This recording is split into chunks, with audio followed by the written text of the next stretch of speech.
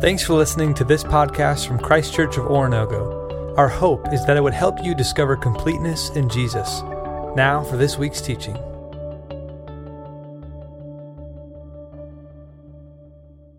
If you weren't with us last week, let me give you the background so you know where we're at. This letter that Paul wrote to a town called Colossae, I think is very American in its mindset. And what I mean by that is they were being taught that Jesus is a great place to start, but you can't really rely on Jesus. You're going to have to take care of yourself, provide for yourself. And so they were mixing a little bit of this, a little bit of that from other religions to try to go deeper than Jesus could take them. And Paul wrote them a letter encouraging them not to do this because it was a mistaken thing to try to add anything to the work that Jesus accomplished in his life and in who he is. And so Paul began the first 14 verses of this letter by simply saying, I want to celebrate with you what you have in Jesus, because he was writing to people that were convinced Jesus is Lord. So he said, I want to celebrate with you what you have, but I also want to pray that you go beyond that you experience it more for yourself and really know deep in your soul and by your interactions that Jesus is more than enough. And he begins then in this second piece in verses 15 through 20 by whether it was a song somebody else wrote or maybe it's a piece of poetry that Paul wrote, but many scholars teach that this is probably a passage that would have been used in churches to proclaim the name of Jesus, just like our worship team led us this morning in songs that just spoke of his name and lifted our hearts. And this is a very familiar passage. Let's read verses 15 through 17. The Son is the image of the invisible God, the firstborn over all creation. For in him all things were created, things in heaven and on earth, visible and invisible. Whether thrones or powers or rulers or authorities, all things have been created through him and for him. He is before all things, and in him all things hold together. Paul is making a claim here. It's a claim that I'm 100% comfortable with, and to be honest with you, I'm learning to give my life to that. He is telling us that Jesus is God, not a junior God on internship. God didn't send Jesus to earth to teach him how to be God. He sent him fully God, complete. This whole tension between the divinity of Jesus and the humanity of Jesus, it messes with all of us. It confuses all of us because we can't even do the humanity thing. How would we do both? How could he be all God and all man at the same time? But it's one of the mysteries of the gospel. It's one of the mysteries that Paul will talk about in the next few weeks with us. But it's true. And if it's true, and I pray that you'll bet your life on that, not parts of your life, your complete life. If that's true, that he is God, then he has to be Lord of every element of our life. He has to be Lord of our Thursday afternoon, not just our Sunday morning. He has to be Lord over every relationship we have, the hard ones, the easy ones, the good ones, the private ones, the public ones. If he is God, and he demands and desires and deserves to be Lord over everything. And our Christian walk of faith is learning how to do that and live in that, enjoy that, celebrate it. See, the false teachers were deceiving people with persuasive words, Paul will say. And so he wants us to see who Jesus is, because I don't want you to say, well, there's God and then Jesus is just a shadow of that. No, Jesus is God. And when you learn from Jesus, you learn what God is. In fact, if you want to know what God's tone is, if you want to know what his attitude is, if you want to know how God sees sinners and how God sees the lost, how God sees the nations, how God sees different people of different dialects and skin color, if you want to know how God feels about all of that, look at Jesus. He says, if you've seen me, you've seen the Father. John 1 says he came to show us everything in grace and truth. You see, the question of Colossians is not, what if Jesus isn't enough? The question of Colossians is this: what if he is? What if he is everything he's purported to be? You see, when we get that Jesus is the visible image of the invisible God, we're to learn something, experience something, and even possibly feel something. And when we're done, my prayer for our church, for each person who journeys with us over this 7-week window, that from this study, here's what I desire: that you will love Jesus more, that you will want Jesus more, and because of that, you'll trust him more. And your walk of faith will be propelled forward to know him, love him, want him, and trust him. This would be Paul's design too. So what I want to show you is, to understand who God is and why God's doing what he's doing, we have to look at who Jesus was and what he did. Now, none of these points will surprise you this morning, but I think it's really important that sometimes we just love on Jesus by acknowledging what he is in spite of what the world says. And this is what Paul writes. God is merciful. How do I know God is merciful? Because Jesus was merciful. And I just want to share with you some stories. I'm going to give you the chapters of the books of the gospel. And if I mention them and you want to write them down and be a Bible study for you this week, please do so. If you want them later, just email me and I'd be happy to share them with you. But I want to tell you some stories to show you that Jesus was God and he revealed who God was to us. He's merciful. How do I know that? Because every time in the Gospels of Matthew, Mark, Luke, and John that Jesus encounters a sinner, not a person who made a mistake. It frustrates me to no end when I hear sin defined as, well, it's just a mistake I made. No, a mistake is getting up in the middle of the night, not turning on the light, stubbing your toe on the dresser. That's a mistake. Foreseeable accident, but you didn't see it. It just happened. Boom, you're hurt. A sin is a choice. And when Jesus encountered people who chose to rebel against God's will and God's goodness and do whatever they were going to do for whatever reason they wanted to do, when Jesus confronted someone who was actually a sinner and knew it, he offers mercy. John chapter 8, he encounters a woman who's caught in adultery. It's not suspected she was committing adultery. It's not rumored. She was caught in the act. What disgusts me is the man is never brought to Jesus, just the woman. Most scholars believe that she was set up so that they could bring her before Jesus and humiliate him and expose him. Not that he'd been with her, but how he treated her. While all the condemnation is raining down on this woman and all the judgment of the people around her are all over her, Jesus ignores their indignation, and he simply says to her, your sins have been forgiven, go and sin no more. He doesn't say she didn't sin. He doesn't act like her sin's not a big deal. He's merciful. He tells her, go and sin no more. Why would he let her walk away from her sin forgiven? Because he would not walk away from our sin. The reason he could free her was he would not be freed. He would go to the cross for her. He would go to the cross for you, and he would go to the cross for me. That's why he can free us from our sins to walk away as if they never happened, because God's justice was met in his sacrifice. He's merciful. In Luke 13, he cries over Jerusalem. He says, I would love nothing more than to scoop you in my arms and protect you. And these are the people he's saying this over. He's hurting over. He wants to offer them mercy, but they won't let him. Within 12 to 18 hours, they would brutalize him, torture him, kill him. And yet he showed compassion and mercy on people who had none for him.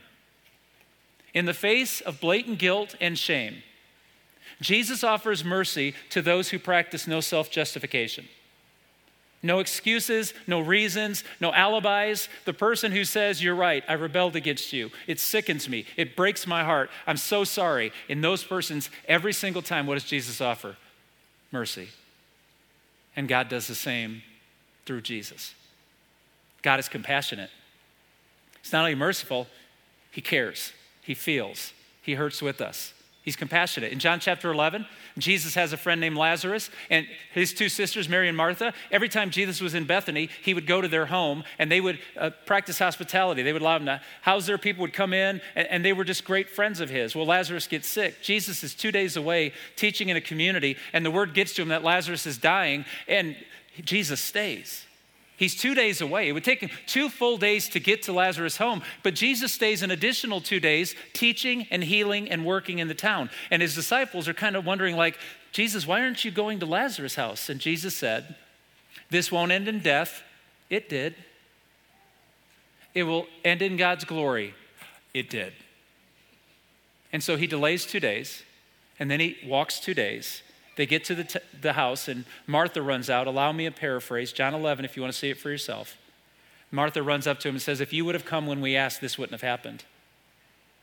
His sister Mary comes out later. Lazarus' sister Mary comes out, and she says the same thing to Jesus, almost the same words. If you would have come, this would not have happened. Jesus said, take me to the tomb.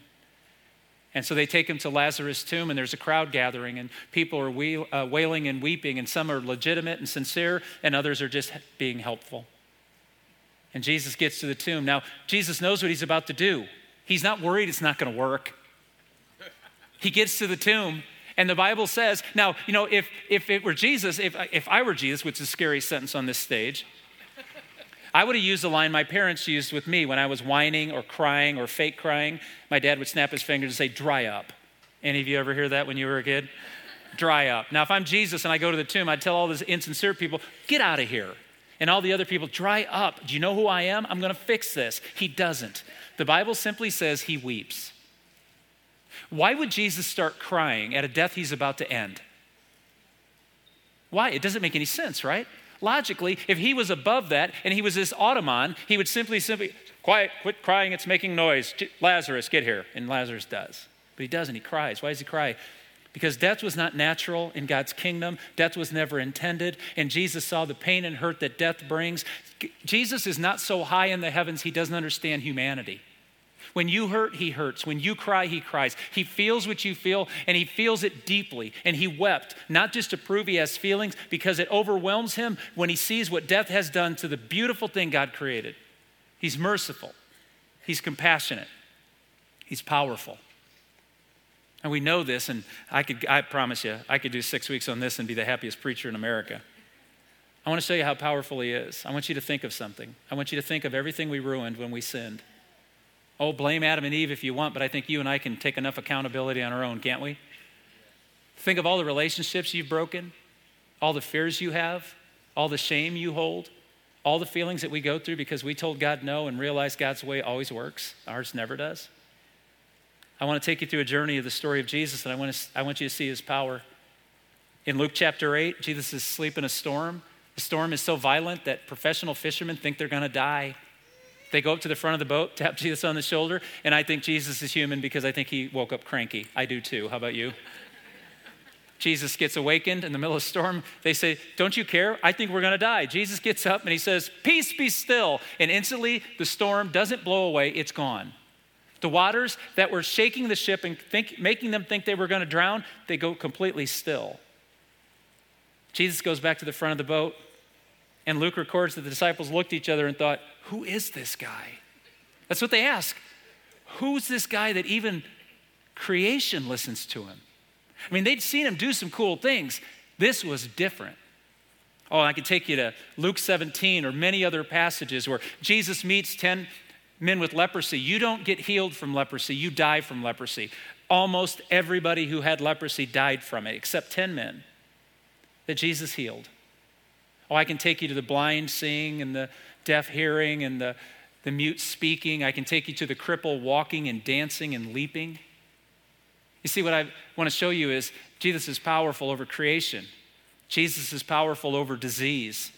In Mark 5, I can take you to the fact that he heals a little girl by simply walking into her house, and her father would have had nothing to do with Jesus, but he needed Jesus, and he surrendered to Jesus, and Jesus walks in the house, and he walks over and he touches her, and he says, little girl, get up, and she gets up. Disease, creation, death. Mark chapter 5, he gets in a boat and he goes across the Sea of Galilee to the steep hillside area, and it was the Gentile side, the non-Jewish side, and there was a demon over there, and he was famous because whatever they tried to do to contain him, to keep him from hurting people, he would break chains, he would escape from everything they had. They could not control him. And Jesus comes off of the beach, and this demon knows he's coming, and this demon-possessed man runs toward Jesus, and Jesus gets out on the beach, and there's going to be a confrontation. Now, if this is Hollywood, right? The demon would run up to Jesus and go, let's do this. It's not what happens. The demon runs toward Jesus and falls on his face, and he asks Jesus this question, Son of God, are you going to destroy me now? Isn't it funny that demons have a better understanding of who Jesus is than we do? You know, he's just extra, he's good to have, he's good in... No. Every single demon in Scripture that saw Jesus identified who he was. And guess what? They identified his authority and his power, not theirs. Every single time. So you have nature, disease, death, demons. What I'm trying to say is this: everything you and I broke in our sin, Jesus restores by his authority. Everything in Genesis that was destroyed in the garden, Jesus shows that he overcame all of it for us. He's pretty powerful. He's also eternal. This is one that I'm a little bit nervous you're going to check out on me and go, I don't know, that's not as important. Go back to the powerful stuff. Those are fun stories. Let me tell you why eternal matters. In verse 15, it says, he is the firstborn of all creation. You and I will interpret that with English words, that he's the first thing God created. That's not what that term means. That's a false understanding of that. In fact, it's blasphemous. You see, he's not the first and created because Jesus wasn't created. He's the creator. What that phrase means is he's the best of everything. He's superior to anything created. It's a term that means 132 times that phrase is used in Scripture. It means status or power. He's the man. It's his. He's over all of it. He's prominent over everything, over creation, over the stars, the celestial beings, over the waters, over the waves, over the storms, everything. Jesus is in control of it. Sickness, death, demons. And he's been around. He brought them all into existence, and he controls all of them. We'll also read in just a few moments that he's the firstborn among the dead. I got good news for you, church. If he's the firstborn from among the dead, it means there's going to be more. That's us. The good news is Jesus didn't come out of the tomb to show how powerful he was. He came out of the tomb so you and I could too. Firstborn, authority over it all. Verse 16, for in him all things were created, things in heaven and on earth, visible and invisible. Paul's going to play with us here. He's going to challenge some of our rational American thinking that there's only what we can observe and measure. Paul's like, oh, no. Jesus is over that too. And he's over the things you can't see, the things in the heavenlies.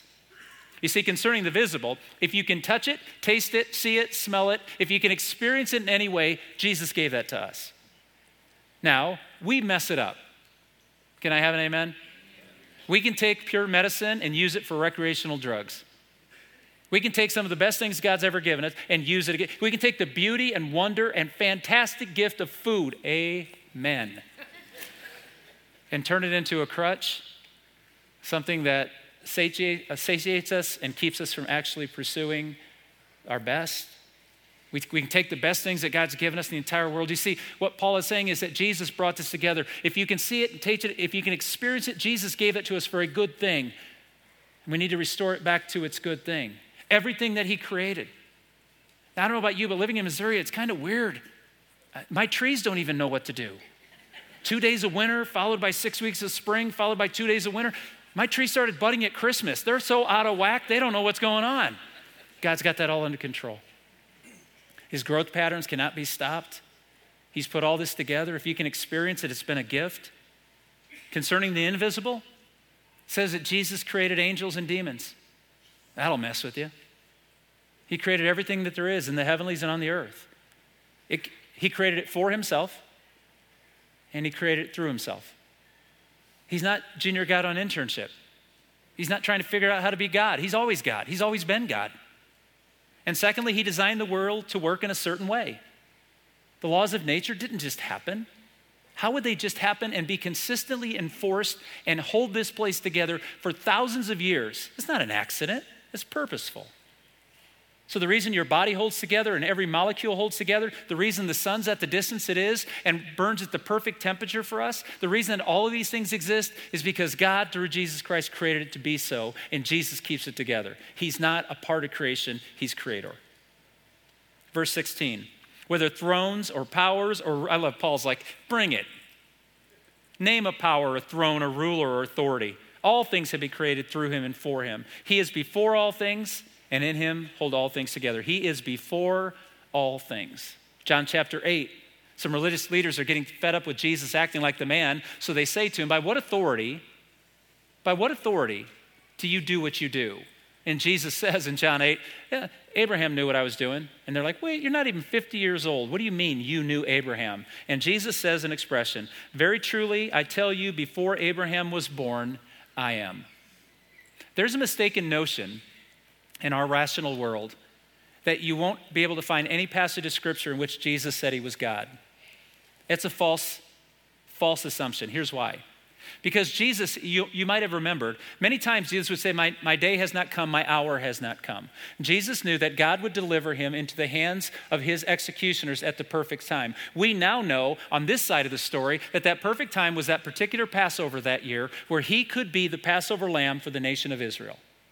So Jesus would not answer questions as directly as we might have wanted him to, because he knew that the moment he said he was God, that they would take him and execute him. And he was waiting on God's perfect timing. But he never denied the fact. In fact, in John chapter 8, what's beautiful is when Jesus says, just Before Abraham was, I am. They knew he was using what Moses used in Exodus. You remember Moses said to God, when I go before Pharaoh, who am I? And he said, you're nobody. Tell him I am sent you. And when Jesus said, before Abraham, I am, notice that his audience knew what he was saying, even when we didn't. We think, well, I wish he would have just said, I'm God. He did. He called himself what God told Moses he was. In other words, he said, I'm God, and I have existed from all time. And I want you to know his audience that he said that to, as subtle as it was, they got it because they tried to kill him instantly. He has identified he's eternal. He's God. He's above all. He is enough, and without him, no thing is enough. The Hebrew author wrote a letter to a bunch of Jewish Christians who were trying to add a little bit more to Jesus every now and then. And he wrote these words at the beginning of his letter, or she wrote these words at the beginning of their letter. In the past, God spoke to our ancestors through the prophets at many times and in various ways.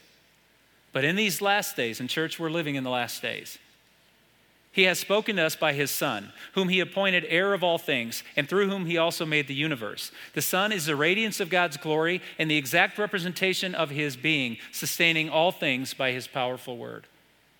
This is not one man's idea. This was understood by the church from the very beginning. Jesus is God, and if he's God, he should be taken seriously. Because God is using him to communicate to us what he desires from each of us and for each of us. Merciful, compassionate, powerful, eternal, God is active in our world through his kingdom. See, God didn't just start this and then go back up and sit on his throne and say, good luck. He actually sent Jesus to engage us again back into the kingdom, and then he sent the Holy Spirit to fulfill us in that kingdom, to give us a purpose and power and authority that's his. In verse 18, and Jesus is the head of the body, the church. He is the beginning and the firstborn from among the dead, so that in everything he might have the supremacy. As a pastor, I know this is true. I'm not being melodramatic. There are people sitting in this room right now that are at this church because of a horrible experience you had at another church. And I'll tell you the truth, there's people at other churches in this community because they had a horrible experience at this church. And sometimes we look at the church and we think, man, it's jacked up. Imperfect people leading, imperfect choices being made. Sometimes there's attitudes, sometimes there's divisions that are not about the unity of Jesus. They're all about personal opinions and power. We all know it's true. We know that the local church is not the full epitome of what can be. But I tell you what, the universal church works. It still works. When we focus on the authority of Jesus instead of the headship of men, if we let Jesus be the head of the church instead of men, and I'll tell you something, and I love being at this church because our elders have no authority. I have no authority. Our staff has no authority. Jesus has the authority. The rest of us have responsibility. And these men take that responsibility seriously, and I praise God for them regularly. Because instead of making their church, all they want to simply do is make sure God gets what God wants. And when that happens, the church works. And when that happens, Jesus Christ is lifted to his right spot. We're an imperfect church, but man, we got a perfect leader. And when we love the church and serve him through the church, I think we can survive a lot of things. And our imperfection melts away. Jesus is the head of the unstoppable, unmovable kingdom of God. It works. It's saving lives every day. The kingdom is expanding. And no matter what culture you live in, no matter what zip code, no matter what skin color, no matter what gender, no matter what government system you use, no matter what expertise you have, education you have, whether you're a success or a failure, Jesus Christ invites you into his church. It works. He alone.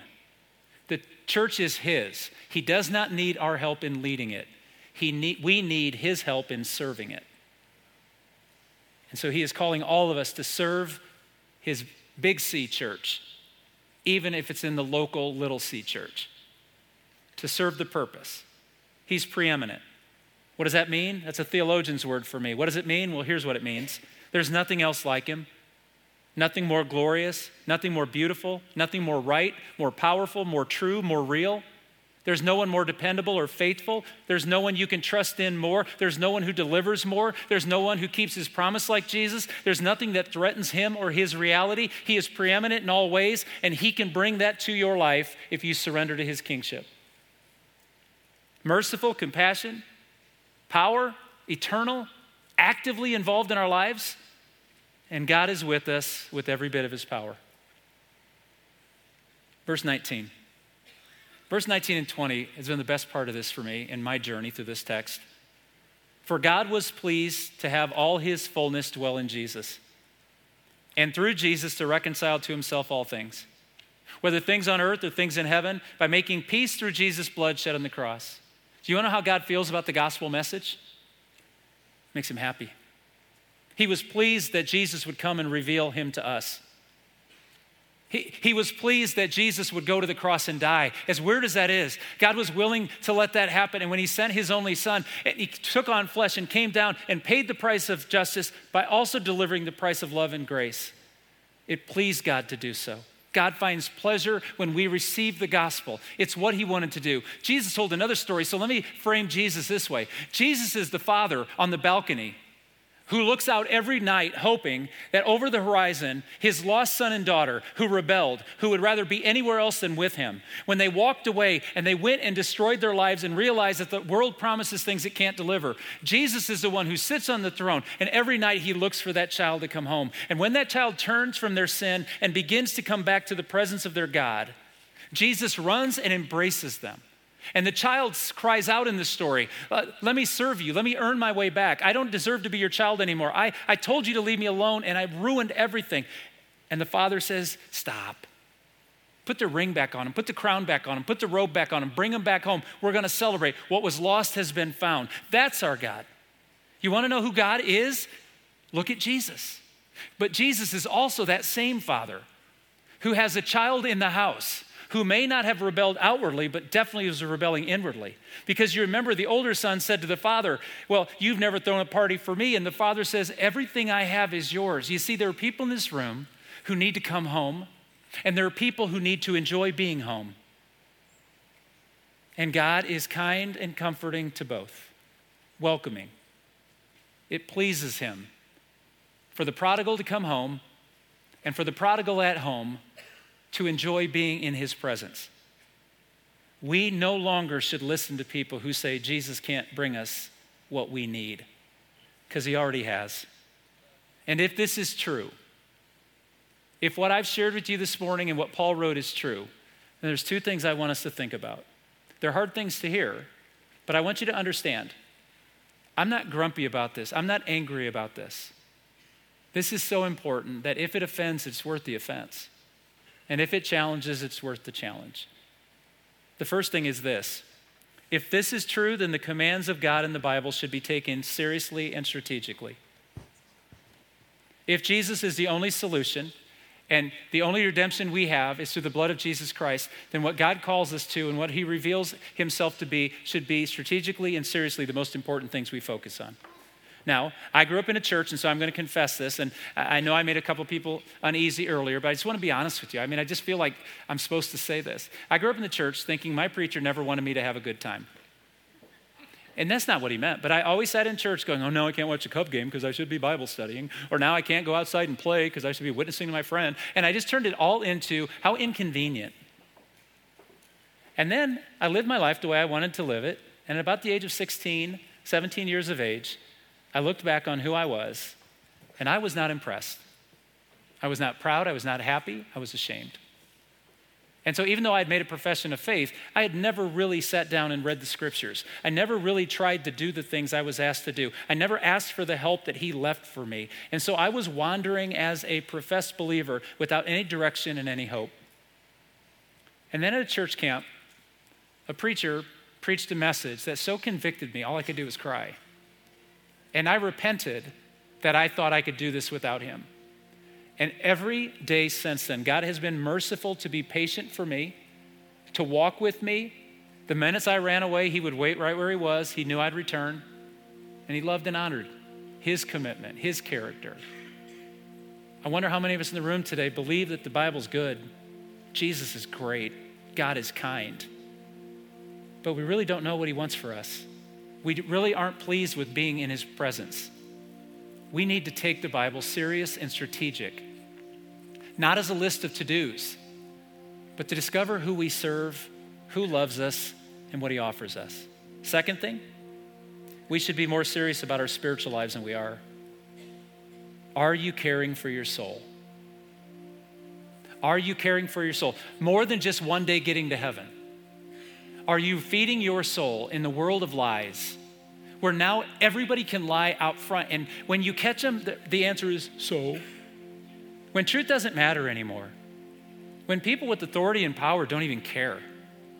Who's going to be the ones to stand up and say right is right? And not judgmentally, but offer the fact that right is right because it's a blessing of God. It's encouraging and strengthening and life-giving. Or are we just going to live in a world that we believe the lies and say, Jesus is a really good place to start, but boy, you better take care of your financial future and you better run your home like a man does or like a woman does, or you better live your life and pursue the dream and pursue all the power. I'm saying nothing's wrong with that. Without Jesus, that will leave you empty, desperate, and broken. With Jesus, he will lead you into moments where not only do you find fulfillment in him, but those things he lets you accomplish in life can be useful to helping other people know who he is. Church, we have to fight for our soul. The series we're in right now, the series is going to follow it, and the one after that is not going to be playful. It's going to be honest. If Jesus is enough, it'll change our marriages, our jobs, our rest, our recreation, our finances. It'll change everything. And not to strip you of all joy. In fact, I believe you'll only find joy when everything we are is centered on who Jesus Christ is. And not only what he wants for us, but what he wants for those around you. There is a life to be lived. And in Jesus Christ, we come to life. Let's stand together. Thanks again for checking out this podcast. We hope this teaching helped you to discover completeness in Jesus and encourages you to help others do the same. For more resources or to learn about Christ Church in general, visit us online at cco.church.